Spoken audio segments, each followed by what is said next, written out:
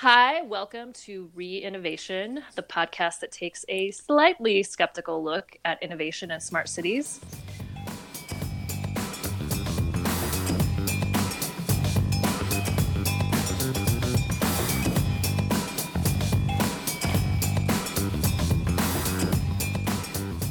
I'm Kimberly Kinchin. I'm a transportation advocate and auxiliary urbanist, and I am joined, as always, by my co-hosts. Hi, I'm Jasmine Smith. I am an activist, an educator, and advocate in Seattle, and I have been getting also into the urbanist auxiliary frame of mind. So, yeah. And my name's Ace, and I'm an architect, and the world is on fire. So that's where we are. There we are. Yeah. And so we were in the early planning stages of developing our show when the first case of COVID in the U.S., the first cases were reported in the Seattle area. Mm-hmm. Obviously, the effect on how we live and build and make cities better or not is going to be pretty big. So we decided that we would just produce some sort of prequels to discuss that as we get the full program up and running. Mm-hmm. Just a quick check-in with everyone, seeing how we're doing, and mostly just kind of logging our experiences since last week. Yep. Why don't I start? Because I actually can say something brief this time around, unlike most of the time, which is that my week is basically, I can be encapsulated by me trying to go to the pet food store to get a special order of cat food for one of my cats, like to buy a whole flat. And you can't pay for those in advance for whatever reason. So I went inside the store to pay for it. And they had a nice little station set up that's 6 feet away from the cashier, and they had hand sanitizer, and they had the card reader and everything ready to go. They were completely prepared. I started digging in my carefully prepared bag where I had my hand sanitizer on the outside pocket, and then I had everything else in the inside pockets. Yes. And I could not find my freaking wallet, which I had apparently left at home in the pocket of another jacket. Something. And so I started having a miniature meltdown. Luckily, where I was just like, I cannot find anything because I'm trying to make sure that my hand sanitizer is always in the same predictable place, right? Yeah. It's this organizational challenge where I'm having to adapt all of my little micro-organization systems to this life, which is it's a minor thing, but it's it's really taxing psychologically. Basically, luckily, my partner was outside. He was watching our bikes. I called him on my phone. I said, we trade places. Can you come pay for this? Yeah, lifeline. He came and paid for it. He was my lifeline. But I really have had several of those kind of like borderline meltdowns over insignificant things just because the organizational element, like whether it's getting dressed to go outside or how I come back in, I'm just really finding that very challenging and still adapting to that, and it's a little bit taxing. So that's my week. I have like 5 other stories like that happened, but that kind of kicked it off. So I'll leave it there. Jazz, what about you? I am on spring break from school, so I'm very pointedly not sitting in front of my email for 8 hours a day, but I was able to do some baking earlier this week, and some of my friends, kind of like have this impromptu like food swap circle sort of thing going on. So that's awesome.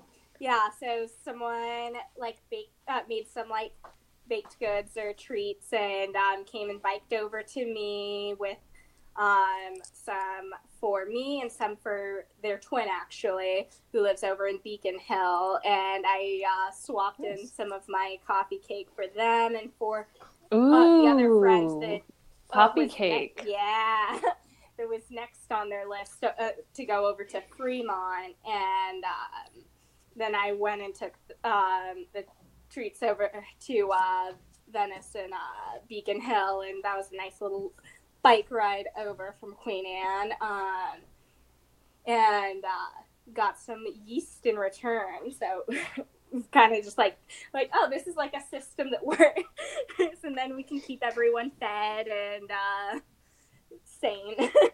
Yeah, nice. So you have basically a mutual aid network of baked goods. Yes. And I still had some left over, like more than what I could eat on my own before it got stale and all that. So I dropped off some more slices with one of my other friends in Belltown, and she gave me some sausage and lentil soup, and that's cool. Working out really well. That's awesome. 21st century barter. Yeah. How about you, Ace? So I have two things. I would say the first one is, since the last time that we chatted, I had been tested for COVID, and I was negative, but I want to explain that whole ordeal. So remember how I talked last time about going to the grocery store and how stressful that experience was? So that evening, I start to get this feeling in my chest, and I'm like, this doesn't feel right. And so I was like, okay, well, let's play this out. Let's see how it goes for a few days and see what my symptoms are. And so at that point, I'm like, okay, now I immediately start checking my temperature, and I do it every so often, like every couple hours. But one of the biggest challenges I had was I could not lay down on my back. Anytime I did, I just felt like I had this strong pressure that was just like on one side of my body and like went down into one of my lungs, and I was like, oh god, okay. Like honestly freaking out, but trying to stay calm. I think the big thing for me though was that I didn't have a temperature the entire time. And so after 3 days, and this was Thursday of last week, I decided to talk to someone. And so luckily I have insurance that I can talk to somebody just online 24 hours a day. And so I was like, this is what I'm feeling. These are my symptoms. And they're like, okay, well, we're going to test you for COVID because this could potentially be that. So come in. And I was like, okay, great. I get to go outside again. Because I went outside the one time. And so I went. It was really straightforward, which was very impressive. And as much as I don't want to say like, oh, I have great insurance, I have really great insurance. So I took the test, and the test is the most excruciating thing that I have experienced in quite a while. So if you've seen the examples of the diagrams, it's a long Q-tip. They tilt your head back so it's against the wall, and then they just directly stick it in. And then they start spinning it and like moving it around, and it's for 12 seconds, and you feel every second. And then after that, usually you either cough and I sneeze like after that, because it was just like burning. My eyes were watering during the whole process, and I was just like, God, okay, just I know this is what I need to do. I have to do it. I have to do it. I have to do it. Oh, and so I found out that night, which I was expecting actually when they told me that it could be 3 to 5 days, that I was going to have to wait a while. And I'm like, okay, great. In the chance that I am positive, I could start showing other symptoms in that time that I had to wait. And so I was like kind of pissed about that. But later that night, I got my results, and I got an email on just saying like, you were negative, everything was fine. So I just have a normal respiratory illness. Like it's not any better. I mean, it is better. So I was like relieved that I did not have COVID, but at the same token, like I had discussed before, being immunocompromised, this is something that happens fairly often. And so I got, that is tied to today when I got my stimulus check and was able to go purchase what I needed, which was Mucinex, along with a bunch of other things. So for the next couple of days, I'll be taking Mucinex, and with part 2, which is the stimulus check that I got today. Did either of you get your stimulus checks? I did. Nice. I haven't got mine yet, but I should, because I did direct deposit last year and I got a refund and yada yada. So we'll see. Cool. But, nice. I mean, I just checked on the site earlier, and it was too busy, so I'll check later. But Yeah. Yeah, I was trying to check on BECU this morning, and both the app and the website were so broken. They were like, nope. Everyone. Yeah. Are you talking about your credit union being their mobile banking being? See, mine is too. I use OnPoint in Oregon from a long time ago, and they're having issues with their mobile banking as well. Mm-hmm. Interesting. I'm sure their servers aren't used to everyone checking their bank account at once. Yeah. Correct. So I have Chase, and okay. It's a huge bank, but at the same token, there were multiple times today where I just could not access my account, which is great being a business and not being able to. Oh, yeah. Yeah, right. Crap. So, yeah. But you did get your check. I did. So I went to the store, and this was like my day. I went to the store after purchasing one thing that I really wanted, which is a body pillow. So the first thing I bought with my check, body pillow, because I live by myself. As I said during the very first podcast, and I risked it for the hug, and I'm fine. But I miss hugging people, and so I got that, and then I also bought some running shorts and a couple of running tops to wear. Excellent. And that's because I know I need to get active again, and hopefully once I recover from this sinus infection, I'll be able to do that. And so that's one thing we can do during the stay-at-home order is go outside and run.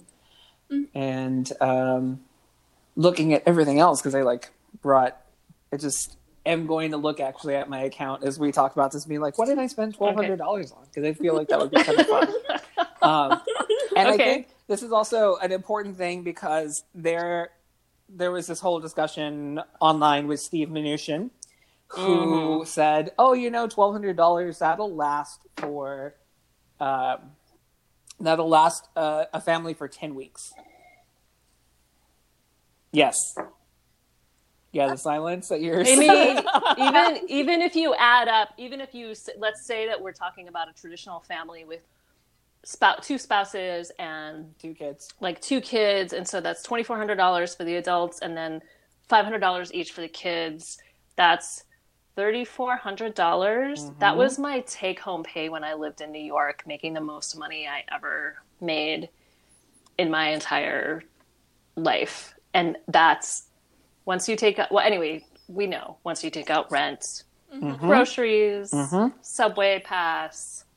Any money at all for anything entertaining or comforting whatsoever. I mean, that's, Yeah, it's literally more than my rent, so. Yes. Yeah. Or I mean, my rent is literally more than the stimulus check. Yeah. So, yeah. And that's something, too, because we live in Seattle. Rent is not cheap. Regional differences, yep. Yep. And so to lovely summarize what I spent my money on. So I spent it on running gear, a body pillow. I went to the store and I got medicine along with a bunch of other, I would say, foodstuffs mostly. So I got some food for the rest of the week, but also I bought things like condiments. That way I can use them for months or like at least a month. That'll last me 10 weeks.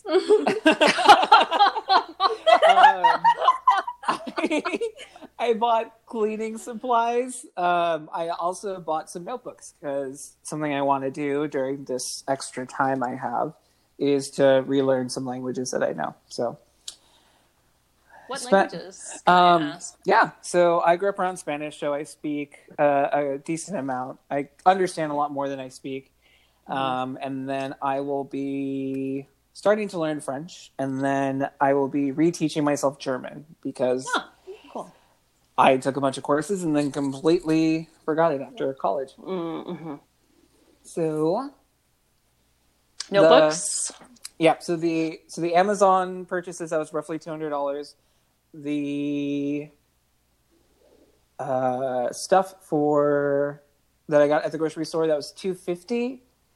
And then I also took out $40. I took out $40 because I'm going to go get edibles at some point.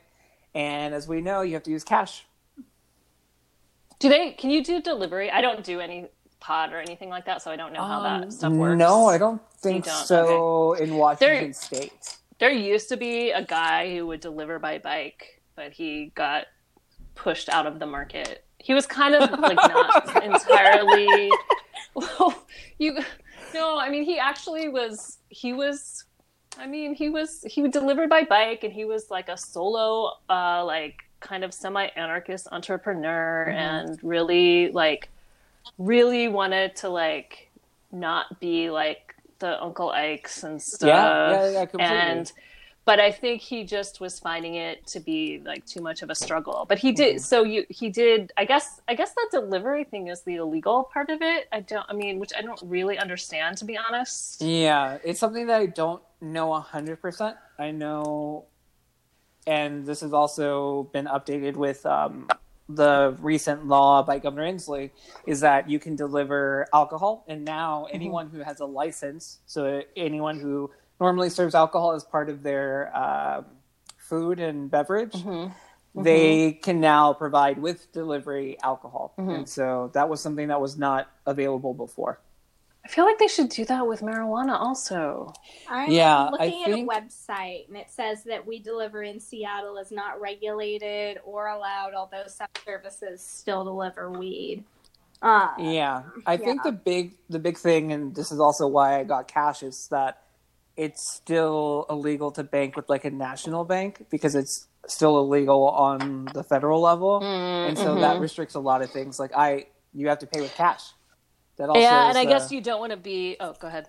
Well, I was going to say that's also probably why the guy got pushed out, because a lot of the people who do own businesses here, they're basically just like ridiculously wealthy individuals who have tons of money, like cash on hand to be able to even run these kinds of businesses. Yeah, I think that's a really good point. I think also doing a cash-based delivery service where you could be like running around with hundreds or thousands of dollars on your person might be kind of impractical as well. So, that's interesting. So $40 for edibles. Yep. Anything else on your list? Let's see. So I got the groceries. That was a total of $250. That also includes the medicine. I bought a lot of drinks. And by drinks, I don't mean alcohol. Actually, none of that was alcohol. I got let's see, what was it? I got some sparkling water. I got kombucha, lots of coffee, cold brew, because I plan on buying a cold brew maker. But in order to get something like that delivered, it's going to take a couple weeks. So in the meantime, I have this. Let's see. I also got, I got some very, very lovely dining ware. I guess I can say cutlery. I have been looking at this really beautiful website. It's called Articture. And so it's basically like beautiful metal of various different colors. So you can get like different colors of forks and spoons, and it's pretty like shishi and like definitely bougie. But I really like the way it looks, and I actually have not bothered to get full sets of cutlery because when I moved here, of course, I was starting my business, and so I'm like, I don't have this stuff, and so there's a sale, and that was $110, and then I have. I bought lunch, and I bought like a nice lunch for myself from a place called Rondo, so a local Japanese place. Great, that was $40. And then I donated $100 to the Greenlight Project, so that is a local sex workers mutual aid fund. And I think one of the big keys to that, and also ties back into the discussion around pot shops, is these are individuals who do have to walk around with a bunch of cash. These are individuals who are outside of the taxing system for the most part, because a lot of what they do is seen by the government as illegal. And so they're not able to receive the $1,200 check. They're trying to do like a paycheck protection program for sex workers that just does not exist. And at the same token, these are people whose whole livelihood is basically having physical interactions with other individuals. So they're hit hardest in times like this. Yeah.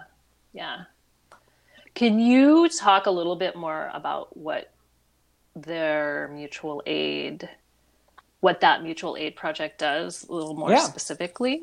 So I think some of the biggest things that the Greenlight Project does is that they really help individuals who are sex workers be able to support themselves and also defend themselves. So it's a lot of things like providing health kits and test kits, things that you could need like condoms and lubricant and just basic necessities.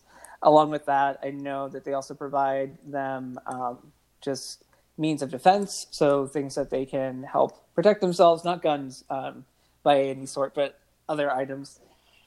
And just basic toiletries, as well as snacks, just like bits of food and just like general cash, just because these are individuals who are kind of feast or famine for the most part, typically, like any other entrepreneur can definitely relate to. And so it's similar to any other mutual aid network in that they're just trying to provide these resources and services so that they can be able to live and survive. Yeah. Okay. Thanks for giving that overview. And one of the primary organizers of the Greenlight Project is running for Frank Chop's seat in that is correct. Third that is legislative district. They them. What's that? They them. Can you say their name again? Sheree LaSalle. LaSalle is how you pronounce the last name. Okay. Okay. I've pronounced it in my head probably 40 different ways. So. Yes, and this is also where I have to disclose that I am helping the campaign. So. Just so that everyone is aware. Yeah.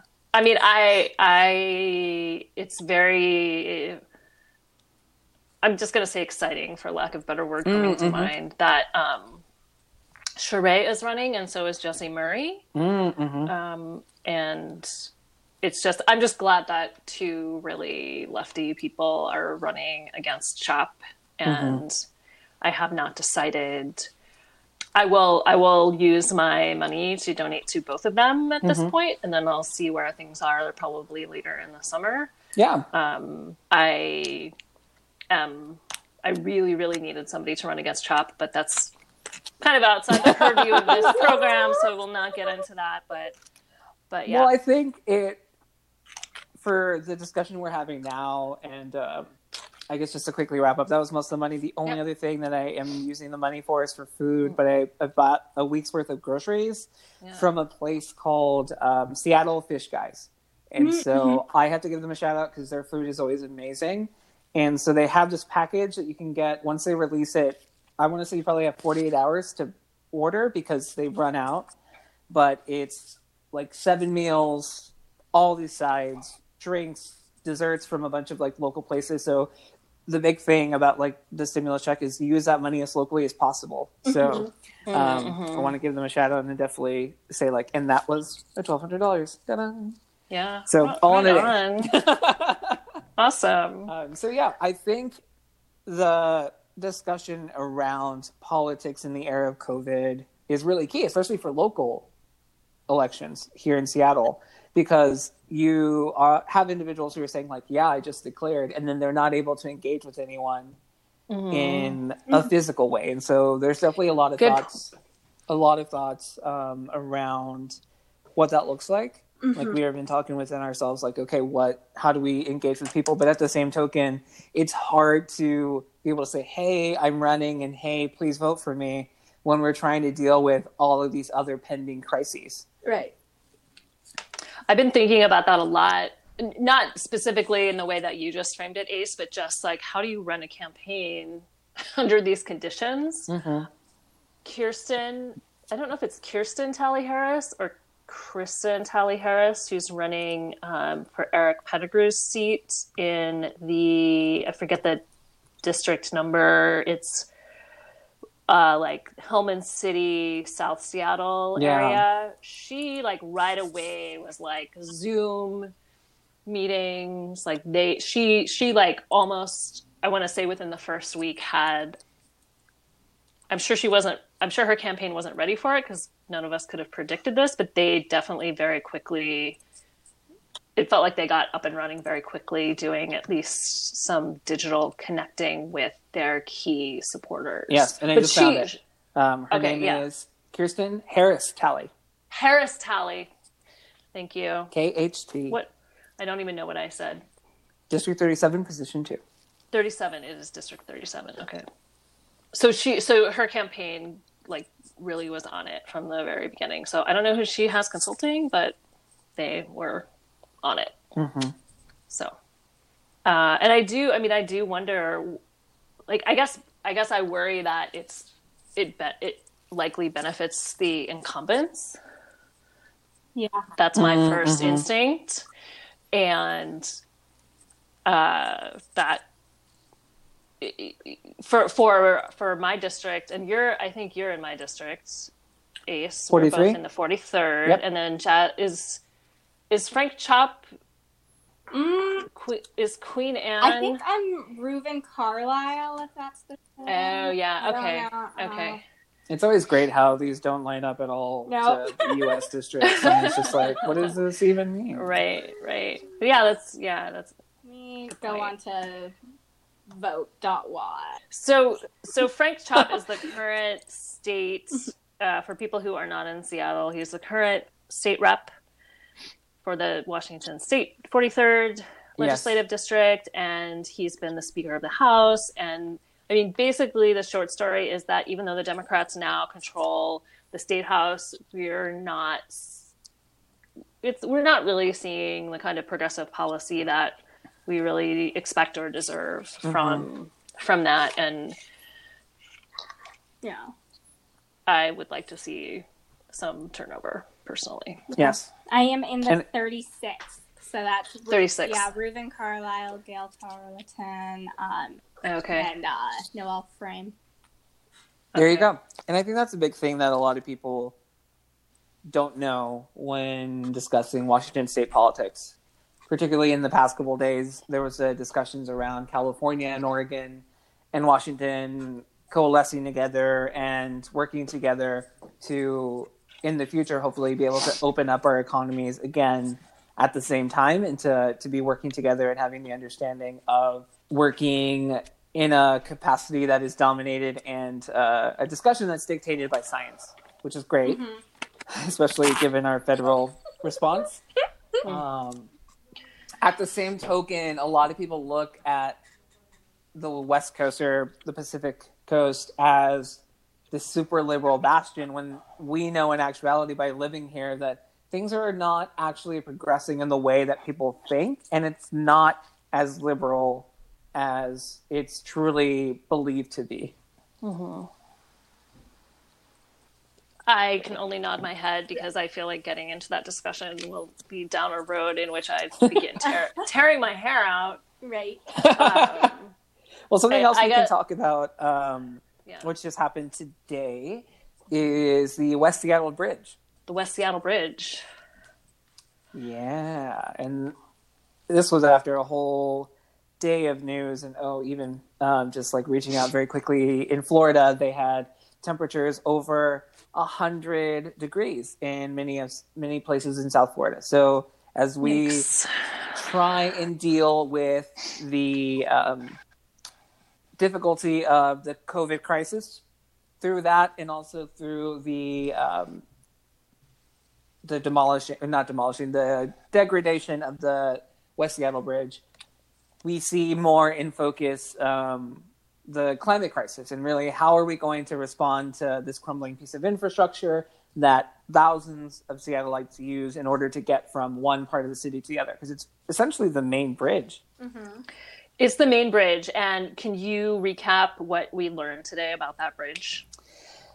Yeah, or Jasmine, do you? I just barely got a glimpse, but just that it's going to be closed until like 2022, right? 2022, that is correct. And even then, if they do some minor fixes, then it is only going to last for another 10 years after that. Maybe. Yeah. Right. And I think that cost is $30 million. So basically, they're going to repair these huge cracks or huge structural problems. $30 something million. It will only last for 10 years. And we are facing climate change. And I just don't understand how we can, I mean, people do need to get around, obviously, but there's also a big question about induced demand and can people get, I mean, especially, it's happening at an opportune time, at least. I think a lot of us who are urbanists are definitely looking at it that way, being like, well, if it was going to happen, well, actually, probably a lot of people are just like, well, I guess if it was going to happen, it should happen now. Because apparently those cracks have been developing for a while, and someone just didn't missed it, I guess. Right. Yeah. I think there are questions about whether they were waiting as long as they could to... Like, I think there are questions about whether it was actually before now. It doesn't have to be a conspiracy, though. It can be like a legitimate, like, bureaucratic organizations. It was a legitimate conversation that they had at one of the recent city council meetings where they had the director of SDOT talking to them about why they only heard about it like 2 hours before the closure. Whew. Well, yeah, you kind of have to explain yourself at that point. Right. And so I think that it is a legitimate question, like why, because inspections, well, I don't know the details, so I'm not gonna speculate about that, but I think it's a legitimate question to ask, and that the city should have to be accountable for, you know, what they knew and when. But back to the question that we were talking about, which is, you know, the opportuneness of the shutdown, the cost of what will ultimately be a very short-term repair on the life scale of major infrastructure. Is it worth it? We also have to pass a new transportation levy in the next few years. And the last transportation levy made a lot of promises to non-car-centric, to users who do not use cars as their main way of getting around, and other forms of mobility. And how are you going to pass I mean, to me, one of the big questions is how are you going to pass the next transportation levy when, is that Queen Anne? Nope, that's Ace. Nope. That's Ace, okay. I think because I couldn't hear, I thought I could hear it like kind of out my window, but anyway. Sorry, that's Capitol Hill. Anyway, transportation levy, I'm not sure how they're going to pass it. Like, how are we going to pay for it now is one big question. How are we going to pass another transportation levy? The people who helped pass it last time feel burnt and are unlikely to do the kind of work they did last time to get the levy passed. And there was a lot of work that was done, and there were a lot of promises that were made and not kept. Yeah. And that kind of gets even into what we were discussing before about the larger political issues of how progressive we are, because we know, but a lot of people outside of Washington do not know that we actually have the most regressive tax system in the U.S. And so that makes it hard to be able to collect funds that are not directly related to sales tax. And then you look at individuals who are still highly dependent on cars, even though we have an excellent transportation system. There's still a lot of people who see the dominance of cars, and even for better or worse, not even for better or worse, not to bash her too much, but Mayor Durkin, and through the transportation levy, a lot of those promises that were made to both cyclists as well as pedestrians have not been seen and fulfilled. And so you have a lot of people who are just going to be asking questions about, okay, well, if we ask for more money through a levy, are we actually going to see that happen? Are we actually going to be promised those goals that we talked to and said that we were going to see? And then when it comes to this bridge, are we going to pay that $30 million just so that the bridge lasts a little bit longer? Or, like myself and I know a couple other people want to see, could we actually completely rebuild the entire bridge, but also build in light rail, because that is part of the proposal, is for that to happen, but at a much later date. And so do we spend more money now to get what we want in the future, or do we just do this little fix and then come back later? and do the rest of it. Yeah. And why can't we build like the Tilikum Bridge that Portland has that's just rail and pedestrian and bike? Well, that's or at least prioritizes it, right? Like have some lanes for cars, fine, but mostly make it for rail and for walking and rolling and biking. That's kind of the gag right now, actually. The lower bridge, because there's a smaller bridge that is underneath the higher West Seattle Bridge, is that it's only currently accessible for people who either work on the island, because there's like a small island that's between West Seattle and main Seattle, transit, pedestrians and bikes, and emergency vehicles. So anyone who's in just a regular car or vehicle cannot use that bridge that's still open. I have another idea. Instead of spending $30 million on the bridge, let's just buy people in West Seattle e-bikes. Yeah, you know what? It'll keep people spaced apart at least 6 feet. So I'm 70% serious. I mean, why not? But why not? Yeah. Better long-term use of money. Definitely. But I think we will know more within the next few days. And so with that, I think we can wrap up this COVID chat with Reinnovation. Yes. All right.